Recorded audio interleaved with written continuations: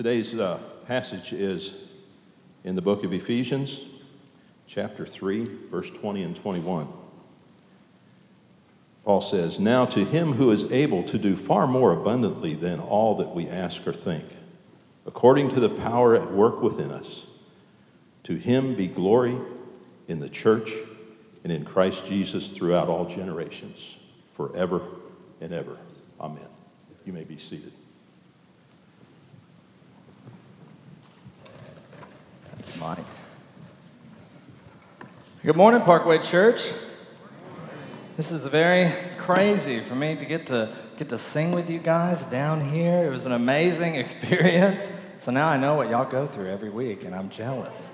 It's awesome. As Zach said, my name is Tim. If you're new here, you've never been here before, I'm usually over here with a guitar. This is my little zone, but they're allowing me to break the barrier and come out here this morning. So I'm excited to be here. Hopefully this is not the last time I do this. We'll see. Zach kind of mentioned already why we use multiple preachers in our services, and obviously 3/5 of our staff is out of town in Romania right now. We have several elders out, and so obviously it can be practical. If you want to know more of those reasons, we have a blog that's super helpful on our website, theparkwaychurch.com/blog. You can read a blog about why we use multiple preachers. By the way, whoever designed the website, really great stuff. So y'all should check it out. It's amazing. Practically speaking, one of the reasons that it can be really helpful for us to use multiple preachers is because every now and then in our text, we've been walking through Ephesians, a text will come up that happens to deal with a certain topic that one of us, one of the staff, one of the ministers, one of the elders is thinking about on a regular basis. And so, for instance, if a text came up that dealt with the dynamics of the family, what the Bible says about the relationship between parents and children, well, you probably want Carl, our family minister, to talk about that, because he's the guy that spends all of his time thinking about what the Bible says about parenting, what the Bible says about the obedience of children to their parents, what the Bible says about following the Lord in your parenting. So you want Carl to talk about that. If a text comes up that talks about, baseball or Navy SEALs or Red Bull, there's one guy that you want talking about all of that, and that is Zach Lee. And if a text comes up that talks about worship or really good coffee or skinny jeans, or as I call them, well-tailored jeans, well then I'm your guy. And so luckily for you, our text is not about skinny jeans or coffee. It is about worship. And so here I am before you this morning. Before I get to that, I want to say, today I woke up in McKinney. We finally moved to our house in McKinney, which is amazing.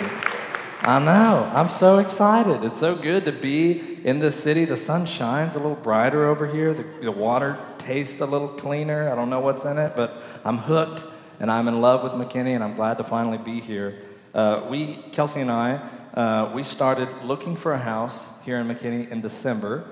And if you're thinking of buying a house in McKinney, best of luck. This market is crazy. If you're thinking of selling your house, do it. You'll make gajillions.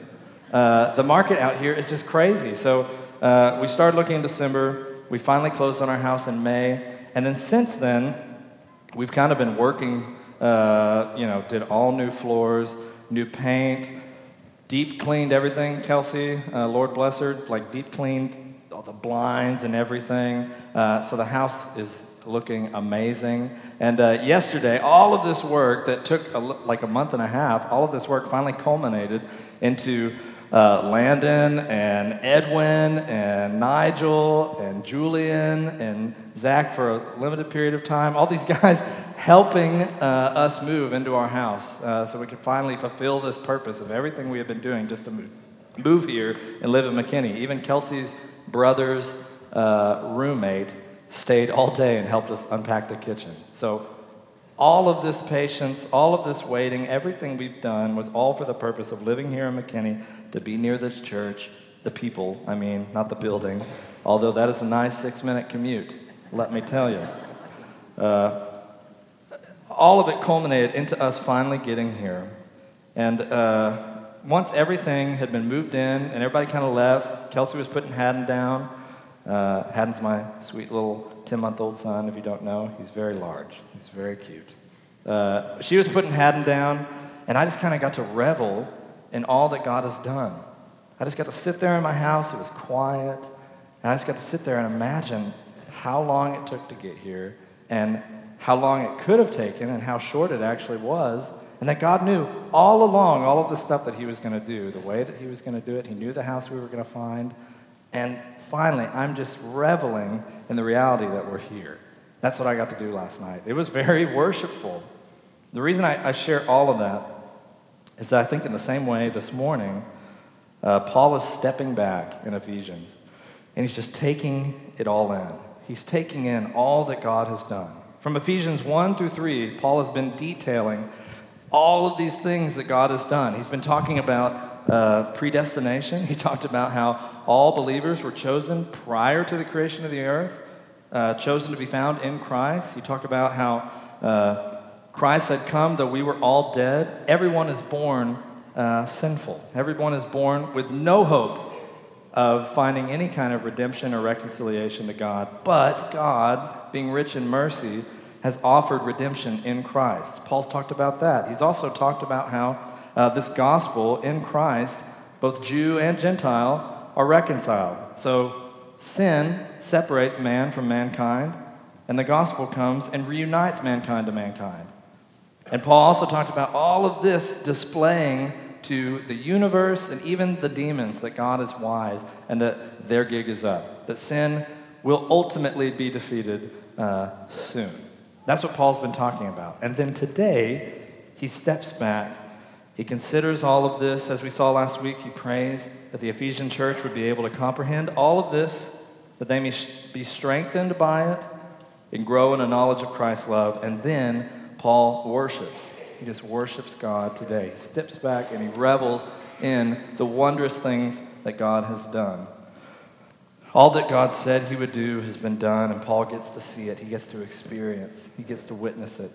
And so Paul worships. So that's our text today. I'm going to pray for us, and then we'll get a little further into it.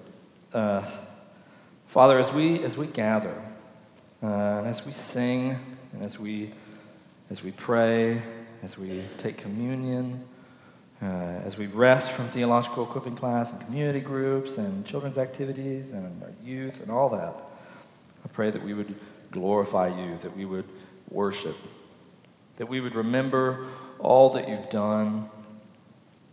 God, remind us of all that you've done.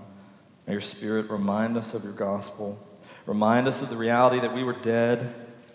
As Jonathan Edwards says, we contribute nothing to our salvation except the sin that made it necessary. Remind us of your grace. We thank you for your mercy. May we hear your word and respond appropriately being in worship. May that be our response today in our lives. May we respond in eternal adoration. In the name of Christ, we pray. Amen. So, our text this morning is called a doxology. And if you're anything like me, your attention span is so short that you've already forgotten what the text this morning is. So I'm going to read it again, because usually by this time I will have forgotten what we're actually talking about. So this is for you, just helping you out. Everyone out there who's got the ADD like me, I'm helping us out. Now to him who is able to do far more abundantly than all that we ask or think, according to the power at work within us, to him be glory in the church and in Christ Jesus throughout all generations, forever and ever. Amen. So this is a doxology, a traditional doxology. And I know it sounds like a crazy made-up word. And really what it is, it's two Greek words just kind of mashed together. Doxa, meaning glory, and logos, meaning word or message or speech about or a statement about. And so a doxology, put simply, is a statement of glory. A statement of glory. That's what a doxology is. If you grew up in the church, or if you know the name of the last song we sang, that is traditionally called the doxology. And essentially, a doxology is this old traditional Jewish form of prayer or worship. There's no other kind of, if you're talking about a doxology, you're talking about something from the Hebrew Bible. It's this traditional form used throughout Judaism. And it combines two things. It requires a praise of God, talking about saying, praise God. And then an expression of God's infiniteness, his eternality. I don't know if that's a word, but it works. So, God's eternality. And so, another thing doxologies are is they kind of follow a discussion about God's character or God's nature. And so here's my little example of a doxology. Say I'm writing a letter to you, and I'm talking about the mercy of God, how God is so merciful. And I'm sharing with you the gospel in this letter, just talking about God's mercy to those who are in Christ. My doxology would say, praise God, who is merciful, forever and ever. That's a doxology. It's two parts, and it's all founded upon the discussion that came before it.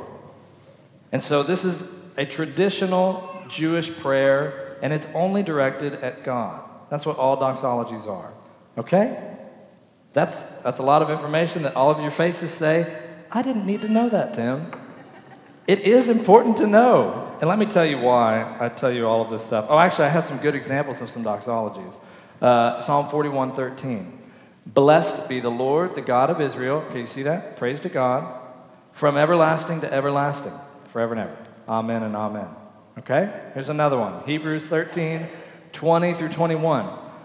Now may the God of peace equip you with everything good, that you may do his will, working in us that which is pleasing in his sight through Jesus Christ.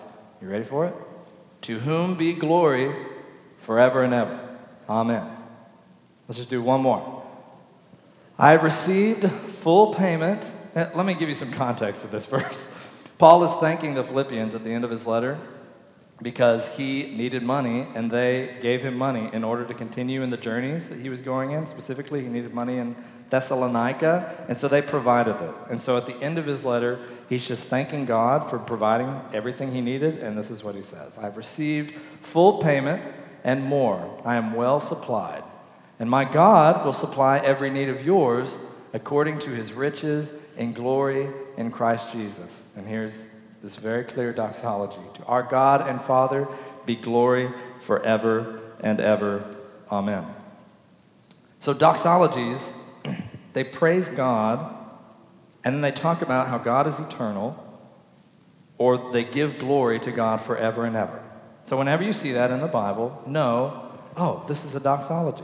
This is this classic, it's almost like Hebrew poetry. Instantly recognizable. So why do I mention all of this boring stuff about what doxologies are? A few weeks ago in one of our theological equipping classes, we talked about the importance of understanding genre in a text. I don't know how many of you were actually there, but if you weren't, you can go on the website that is well designed, and you can go to theparkwaychurch.com and click on theological equipping recordings, and you can listen to our recording about the genre of a text. You have to know the genre of a text in order to properly interpret a text. If you read Chronicles of Narnia without understanding that the genre is fantasy, you will walk away actually thinking that some infinite being that is God is actually a lion named Aslan. And that would be a wrong interpretation of that book. There are no such thing as talking beavers, okay? We have to know that that's fantasy. In the same way, if you read this doxology this morning without understanding the genre of doxology, without understanding what's actually happening, then you'll miss a lot of the richness of what's going on here. In these two verses, this is one sentence, and there's a lot of richness going on in this text. You'll miss that everything being said here is actually built upon everything that Paul has been discussing thus far in his letter to the Ephesians. That essentially his doxology is fueled by the strong theology that he's already discussed. You'll miss, if you don't understand that this is a doxology, you'll miss that Paul is just stepping back from all that he has witnessed regarding God's wisdom and character. He's just stepping back and he's worshiping based on everything he's been thinking through. And another thing that you might miss if you don't understand that this is a doxology is that he's including Christ in the doxology. Therefore, he's claiming that Christ is Yahweh. You don't write doxologies for anyone but Yahweh. If you include somebody else in the doxology, you're including him in the Godhead. Therefore, Christ is Yahweh. So, with our doxology lenses on, okay, now we know what we're looking for. The praise of God, some word about God's eternality. Let's look at verse 20. Now to him who is able to do far more abundantly than all that we ask or think, according to the power at work within us. You see, I bolded that. It actually showed out nicely. Now to him, who is he talking to? Who is he talking about? This is just a continuation of Paul's prayer from last week in which he prayed to the Father. And so I just want us to see, this is a kind of a pet topic of mine. I just want us to see that Paul is very Trinitarian in this prayer, as you'll see. In his prayer before this, you'll see that he's very Trinitarian. He's praying to the Father. And there's some that would say this idea of the Trinity is some newfangled idea by heady theologians, or maybe that it was an invention in the early church to help the church relate to polytheism. No. The Christian God is one God, three persons. This is what we call the Trinity. If you've never heard about this, if these words are like blowing your mind, Trinity, what's he talking about? How can God be one God, three persons? We have a really helpful theological equipping class on our website that's well designed. Go check it out. It's called Trinitarianism. It'll help explain everything that I wish I could clarify here, but I don't have the time to. I just want us to see that Paul is Trinitarian, and that to be a Christian is to believe in the Trinity. You cannot be a Christian and reject the Trinity. It's not a new idea. Otherwise, Paul would have to be explaining what he's meaning when he says the Father, when he says the Son, when he says the Spirit. He doesn't have to explain it because it's already a common idea that they understand. That's a pet topic. So now to him who is able to do far more abundantly than all that we ask or think. And I think I have a different slide that highlights something. There it is. Who's able to do far more abundantly than all that we ask or think, according to the power at work within us. So, Paul likes to do something. If not, Greek is already hard enough to translate into English, but Paul also sometimes kind of puts these words together and mashes words together in weird ways to create new words. And so we have a little bit of translation difficulty in this. The word for able is actually the word that really means power. That God has, it's not just that it's something he's able to do. Like I'm able to open a jar of pickles, despite my music arms, I can do it. It's not just that God's able, but he is strong, he is mighty, he is powerful. It's kind of, there's this theme of power throughout Ephesians, and this is just adding to that theme. And as well, when he says far more abundantly, that's a weird word that Paul makes up that essentially means think of the most that you can think of, and it's beyond that. Some Bible translations will say exceedingly more than all that we ask or think. Paul's just trying to describe it's far greater than any of us can imagine. So you could read it, now to him who is powerful, who does far more than the absolute most we ask or think, according to the power at work within us. Now, what on earth does that mean? I will tell you what it does not mean. It does not mean that Christians have superpowers. It does not mean that if you put this under your eyes at your next football game, you'll make every field goal or you'll catch every touchdown. That's not what this means. I remember as a kid growing up, there were these guys, I'm going to try not to hate on them too much, but there were these like Christian bodybuilder guys that would like run around to different churches and youth groups and even schools. And I mean, their names were probably like Hans and Bjorg or something. There were these ginormous guys. And their whole thing was they would like rip phone books and like crush cinder blocks on their heads. And they'd be like, before I met Jesus, I was weak, but now I'm strong in Christ, you know. And that was their whole deal. This text is not saying that. That's not, I don't think when Christ says, go therefore and make disciples, I think that's one of the furthest things he had in mind was I don't know. So don't think that that's what this is talking about. Remember that this is a doxology. This will help us to know that this is a doxology, which means this praise is built upon everything Paul has already said. Therefore, if we want to know what Paul's talking about, we can think back to what he's already discussed. He's just reveling in what has already been accomplished. So when he says this, he's helping us to think about what sinner could have ever thought or asked that they would be chosen before the foundation of the earth to be in Christ. What sinner would have ever thought that they could be redeemed in Christ to the God that they rebelled against, that they were born into rebellion against? As Paul said, we're born children of wrath. What sinner could have ever imagined, could have ever asked or thought that we would be not only redeemed, but welcomed and adopted as sons and daughters? Who could have asked or thought of that? And even Gentiles, who he's writing to, we've talked about throughout Ephesians, this divide between Gentiles and Jews, that the gospel, it unifies these two and into the church. What Gentiles could have ever imagined that they would be welcomed into the kingdom of God? The people that Paul is writing to can probably remember, in Ephesians 2, Paul references a dividing wall of hostility, which is something in the temple. There's an outer court of the temple, which Gentiles could enter, the temple in Jerusalem.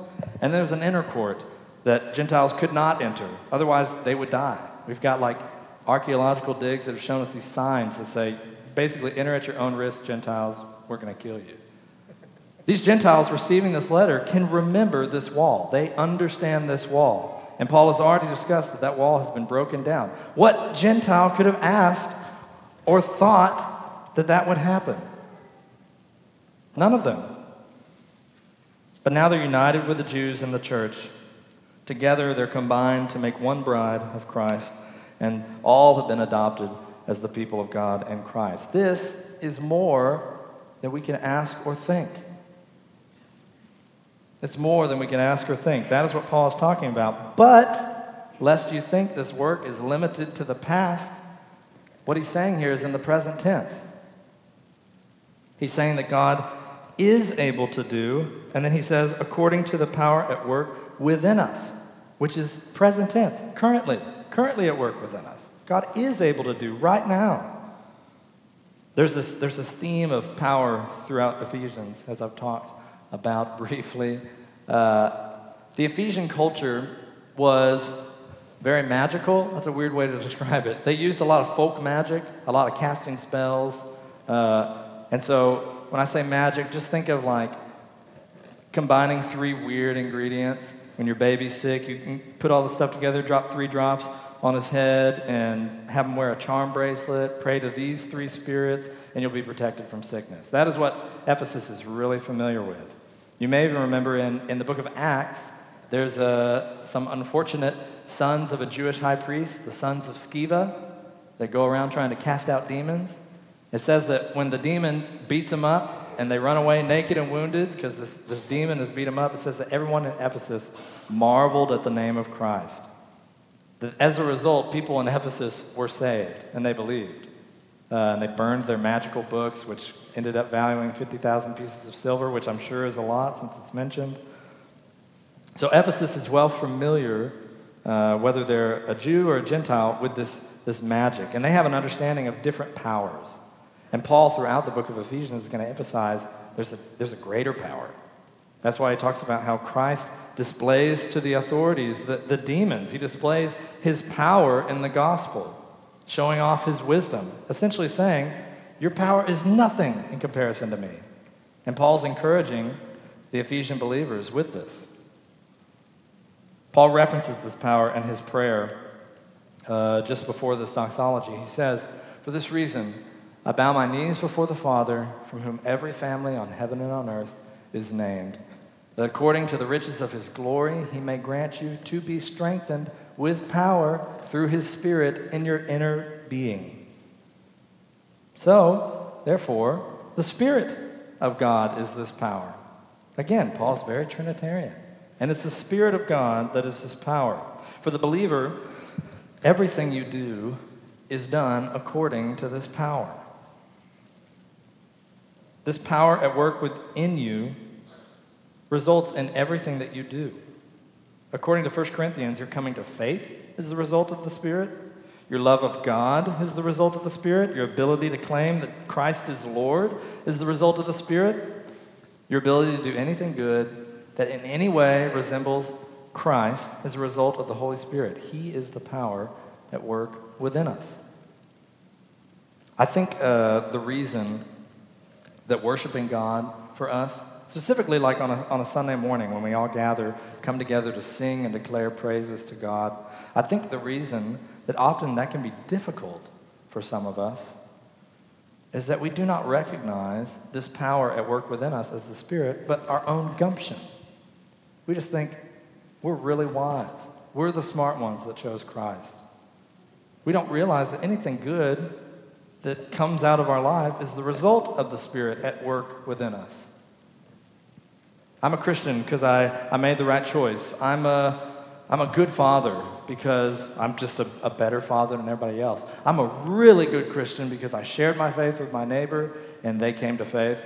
So I must have nailed how to do evangelism. I'm going to write a curriculum. I'm going to send it out to everybody so they can do it just like me because I figured out the best way. No, the Spirit is the reason behind it. It's this power at work within you, not your own gumption. You're not a Christian because you made the right choice. You made the right choice, and you're a Christian by the grace of God. You're a good father because God is a good father, and the Spirit makes you want to be like God. And you can't awaken a heart to faith. You couldn't even awaken your own, much less anyone else's.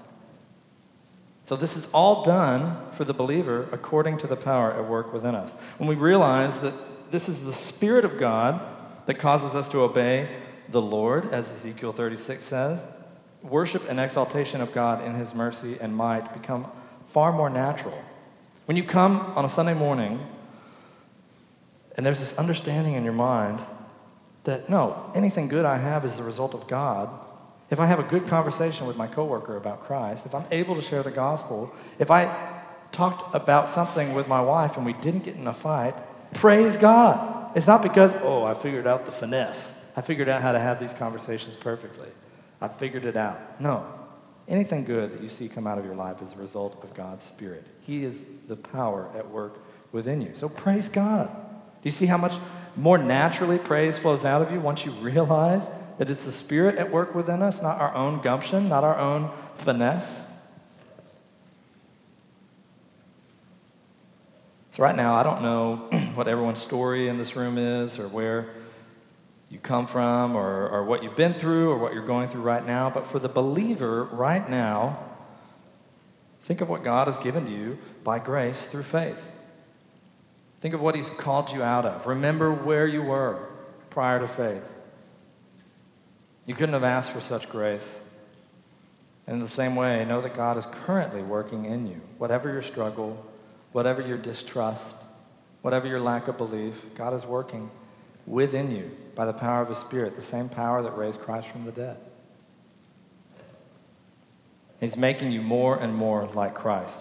So this is what's happening, literally, whenever we come together on a Sunday morning. This is our hope. When we sing on Sundays, our hope is that we would be made like Christ by the power of the Spirit. I don't know if you've noticed, but we repeat songs often. Y'all may have thought, man, there's a new guy singing. Maybe he's going to sing some new songs. No. He did sing some songs differently, though, which was nice. But we have a good reason for singing the same songs over and over again. If you want to read more about it, guess what? parkwaychurch.com/blog. There's a blog called Why We Limit the Number of Songs We Sing. And the designer of that website and the author of that blog. You should check it out. It's helpful. If the point of coming together and singing is just for this individual expression of my love for God, I have this love for God, and it's a song on my heart, I just got to let it out. That's what many churches understand worship as. We're all just going to get in a room together, sing God these love songs, and I just got to get this song out of my heart because He has blessed me. And that's the fullest extent of what worship is meant to be. But the question is, how could you do that authentically and sing the same songs over and over again? So remember, the Jewish tradition was singing the Psalms. that we have. And that was a limited number of songs that they sang for thousands of years. So how can we worship God like this? But then wouldn't that be inauthentic, just saying the same things over again? What if I don't feel super excited about my faith? What if I don't feel like saying Jesus is better? What if I don't really feel like I owe all to Jesus? Yeah, he paid it all to him I owe. But I don't really feel that way. I know the right response is we have to say, all to him I owe. But as soon as you walk out of here after singing that song, and you hold anything back from God, you just made yourself out to be a liar. If the worship song is all about your individual expression to God, that would be like me telling Kelsey, hey, I'm going to be home at 6, and then literally not being home at 6. It's not true. And so I say all of that to say that our worship has to be something more than just this individual me and God time. He needs to hear my praises. I've got this song in my heart I need to sing. It has to be more than that. Primarily, when we come together and we worship together as a congregation, the Spirit is shaping us into people that believe the words that we sing. We don't often believe that Jesus is better. There is no other so sure and steady. No, sometimes we think our bank account is more sure and steady than Christ. We think that our job, we think that our fame or our followers on Twitter or whatever is more steady than Christ. But as we sing these songs, we pray that the Spirit would form us, would make good come out of us, would make us be the type of people, be the people that actually believe that Jesus is better. That if we sing, Jesus paid it all to him I owe, that the Spirit would convict us and say, well, then why are you holding back? Or we would be in a community group, and we had friends in our community group that would ask us, if Christ held nothing back, why are you holding something back? Christ held nothing back all the way to the cross. Why are you holding back? So by the Spirit in this gathering, our prayer is that we are always being formed into the image of Christ. When we take communion, being reminded of what Christ has done and being formed into people that joyfully express our glory and adoration to God for the sacrifice he's provided to redeem us to himself. As we pray, we're being reminded of the fact that God hears us. God listens to us. As we read his word, we're reminded of the fact that by his grace he has spoken to us. He has given us his law, his eternal law. He's given us his eternal word. And that as we pray, we know that we're praying in the Spirit. And we're reminded of the fact that all of us, I'm pretty sure, are Gentiles in the room. At one point, we could only get so close to God. But now it says that we are Christ's temple and the Spirit dwells within us, the church. Every good and perfect gift comes from God, and anything good that you find within yourself has been granted to you by God alone, according to the power at work within you by the Spirit. So we can praise God for that.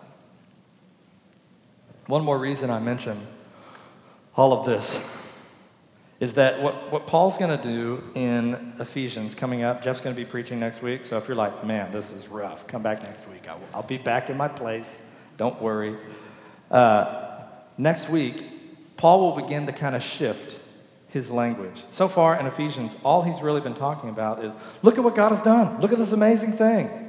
And he prays that the Ephesians would actually be able to look on the same things and marvel at those. And then right now, he's just sitting. It's kind of like this hinge where he's just imagining, look at what God has done. Praise be to God forever and ever. And next week, throughout the rest of Ephesians, Paul will be saying, therefore, live accordingly. Therefore, I urge you to walk in a manner according to what you've been called. He's going to say, look what God did. I guess for you it's this way. Look what God did. Praise God for it. And now, therefore, live differently. That's what Paul's going to be doing. And so it's important to realize that the Spirit of God is this power that's going to help us, enable us, empower us to do the things that he's going to call us to. In the next few weeks, I guarantee you, because the Word of God has this power, I guarantee you that you will be convicted of sin. You'll find areas in your marriage that you're lacking. You'll find areas, if you're a child, you'll find areas in which you're not submitting to your parents. You'll find areas in which there is just sin, and you'll be convicted by the Spirit. And let me encourage you, that the Spirit that has made you even desire to be in relationship with God is the same Spirit that will guarantee you will be made into the likeness of Christ, that you will be able to obey all that you are commanded. So that's why Paul talks about this, according to this power at work within us. Praise God, as we learn all of these commands that are given to us in Ephesians, we can be encouraged that we're not in it alone. It's not up to us. If it was up to us, we would fail again and again and again. But by the Spirit, we can actually be made into the likeness of Christ. Amen? So now, Paul says, to him be glory in the church and in Christ Jesus throughout all generations, forever and ever. Amen. He's just finally continuing. Like me, he goes off on rabbit trails. And so he started out saying, now to him, and then he got distracted, who is able to do far abundantly more than we can ask or think according to the power at work within us. And he gets back to it. Now to him be glory in the church and in Christ Jesus throughout all generations, forever and ever. Amen. This is the point of all of this. God's glory. Glory to God in the church and in Christ Jesus forever. God's utmost desire in everything is glory. What does God care about the most? Glory. His glory. And he will have glory forever. There are so many things in churches everywhere and in our church that will try to compete for the glory of God. But it says here that what is supposed to be in the church? Glory. That is our existence. Our mission is to glorify God, but there's so many distractions. Of course, the enemy works in that way, to distract us from our actual calling as a church. We get distracted by our preferences. Well, I like this preacher better. I like this style of music better. I really wish that all of these preferences. We have all these things that distract us, but the number one reason that we exist as a church is for the glory of God. I know this because Isaiah 43, 6 through 7 says, I will say to the north, give up, and to the south, do not withhold. Bring my sons from afar and my daughters from the ends of the earth, everyone who is called by name, whom I created for my glory, whom I formed and made. This is why we exist. It's no coincidence that Paul, in his prayer earlier in Ephesians 14, uses the phrase, he says that he bows his knees before the Father, from whom every family in heaven and on earth is named. He's recognizing in Isaiah that we are all created for God's glory. God's church exists for this one end, to glorify God. And the Parkway Church exists to glorify God. We exist to glorify God by making disciples. That's our mission. It's right on the front of our website.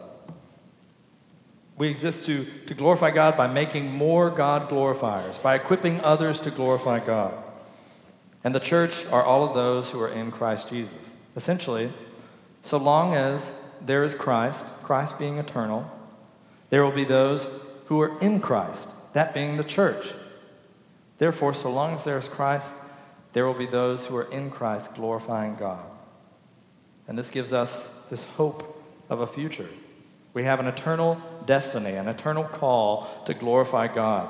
There's this moment in the Old Testament in 1 Samuel when the Ark of the Covenant, which was considered, it was literally the manifest presence of God's glory. It's stolen from the Israelites by the Philistines.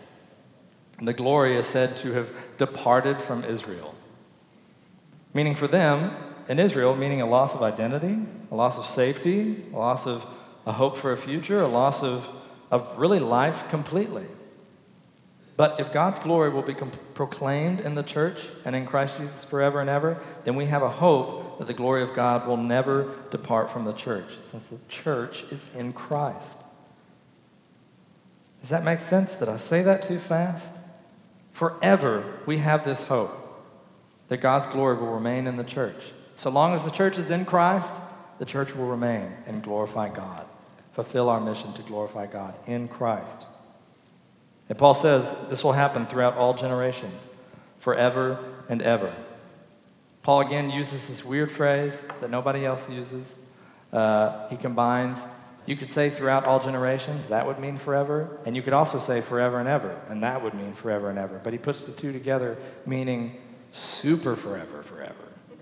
That's his way of saying, think of forever, and then add a little more to that. It's a lot. Forever and ever and ever.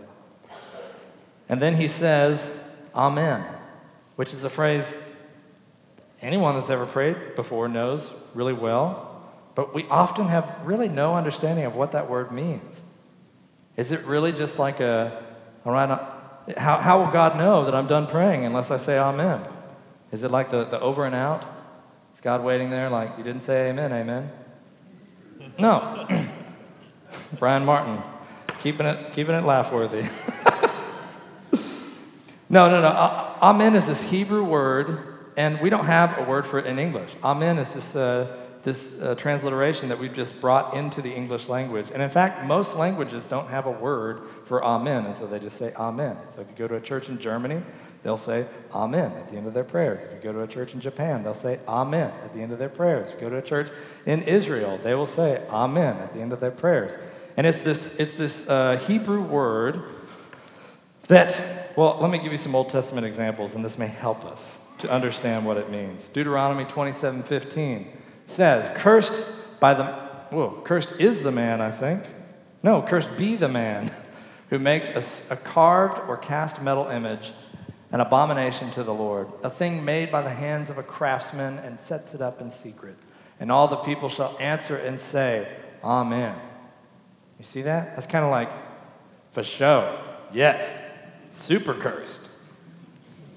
Nehemiah 8:5-6. And Ezra opened the book in the sight of all people, for he was above all the people. And as he opened it, and this book is the word of God, as he opened it, all the people stood. And Ezra blessed the Lord, the great God, and all the people answered, Amen, Amen, lifting up their hands, and they bowed their heads and worshiped the Lord with their faces to the ground. And so then the New Testament use is the same. Essentially, this word, there's so many examples I could give, but it basically means totally, yes indeed, affirmative.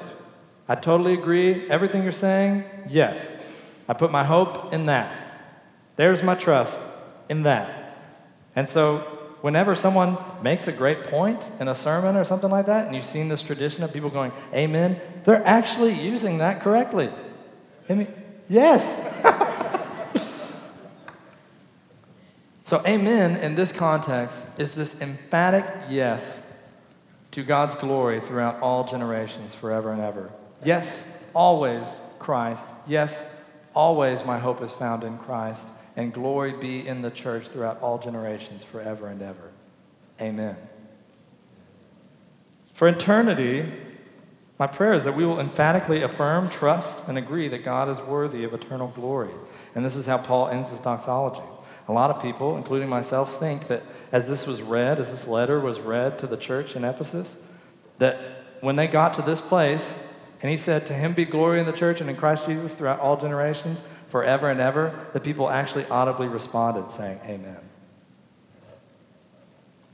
Paul's doxology and the theology that precedes it gives us a beautiful and often neglected biblical view of what worship ought to be. And this is kind of where we'll end.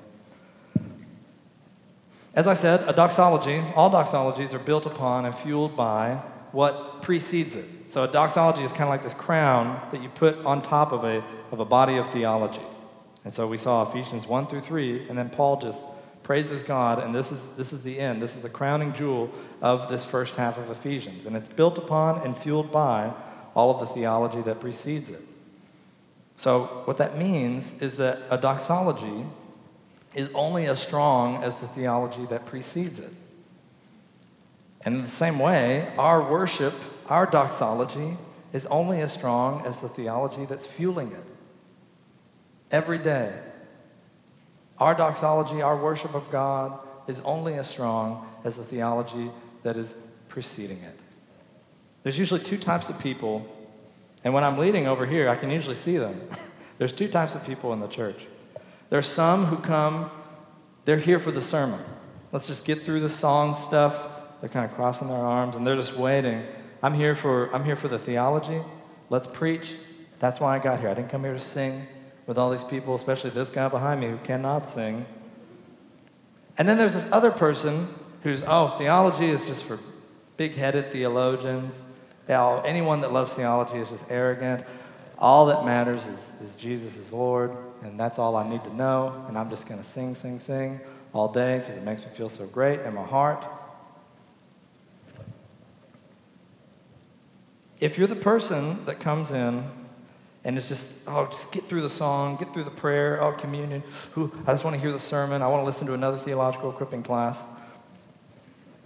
The point of your theology, your grasp of theology, your study of theology is meant for glory of God. You're created for the glory of God, and your theology is only worth as much as your doxology. The demons have a better theology than you do. All of us in this room, we combined all of our wisdom of God together. The demons know more than you do. But what do they not do? Worship God. They don't honor and glorify God.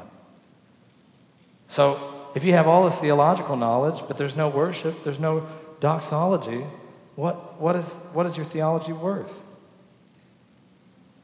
And if you're the type that doesn't want to study any theology, I don't want to know about any of that, I just want to worship God, how can you actually worship God that you have little to no desire to actually know more fully? How does that make sense? It's like me telling, I love my wife. She's like, let me tell you about my day. I don't want to know about that. But I love you. That doesn't make sense. I'm being two-faced. I'm being dishonest. So we have to see here, and we see in Paul's doxology, that strong theology and a strong doxology go hand in hand. They lean on one another. If your theology is not leading to worship, then there's some crack in your theology. There's a crack in your foundation. You don't believe that God finds his glory important. And therefore, your theology is wrong. And if your worship is not founded on strong theology, well, just wait until you're faced with some kind of difficulty. You will always suffer as well as you know the God who is sovereign over your suffering. You'll only suffer as well as you know and understand the God who is sovereign over your suffering. Everything we do here at Parkway, under the leadership of our elders, is aimed at glorifying God by making disciples. Another way to say the exact same thing is that we exist to glorify God through equipping others to glorify God. So things like theological equipping, our ultimate aim is to glorify God. That is our desire. When people are organized in community groups and you're confessing sin to one another, our ultimate aim, yes, we want to learn who God is, but your knowledge of God should lead and result to worship of God. And if it doesn't, there's something wrong. And listen, that's okay. That's all of us. We're all in that boat. We all love knowing stuff about God, and we all love worshiping ourselves. But everything that we do here at the Parkway Church is aimed at equipping us to present our doxology to God, to stand before him and respond as a result of all he has done. One author put it, we, the blessed, bless the blesser as a result of his blessing. That's why we exist. And so if you strengthen your theology, our prayer is that you would strengthen your doxology. And as your doxology grows, we pray that you would continue to want to know the God that you're singing about, that you're praying to, that you're worshiping as you talk with your wife, as you talk with your kids, as you talk with your husbands. We want you to continue to know God more fully and worship him as a result. So as the men come forward, I want us to just think through this question. This morning, what is fueling your doxology? What is the fuel behind the doxology? Are you believing some corrupted theology? Are you believing that God doesn't want your worship? Are you believing that your worship is not good enough? In Christ, it is good enough. And realizing that strong theology will lead you to strong doxology. Are you believing that God doesn't care about his people singing praises to him? You just kind of ignore the entire book of Psalms that exists for that purpose? Are you ignoring the commands of his word? Are you neglecting to read his word? Are you trusting in yourself rather than the power of the Spirit? What is the theology that is fueling your doxology? So as the men continue to come forward, I'm gonna pray for us today. Lord, you're worthy of our worship. You're worthy of highest praise. Great is the Lord and greatly to be praised.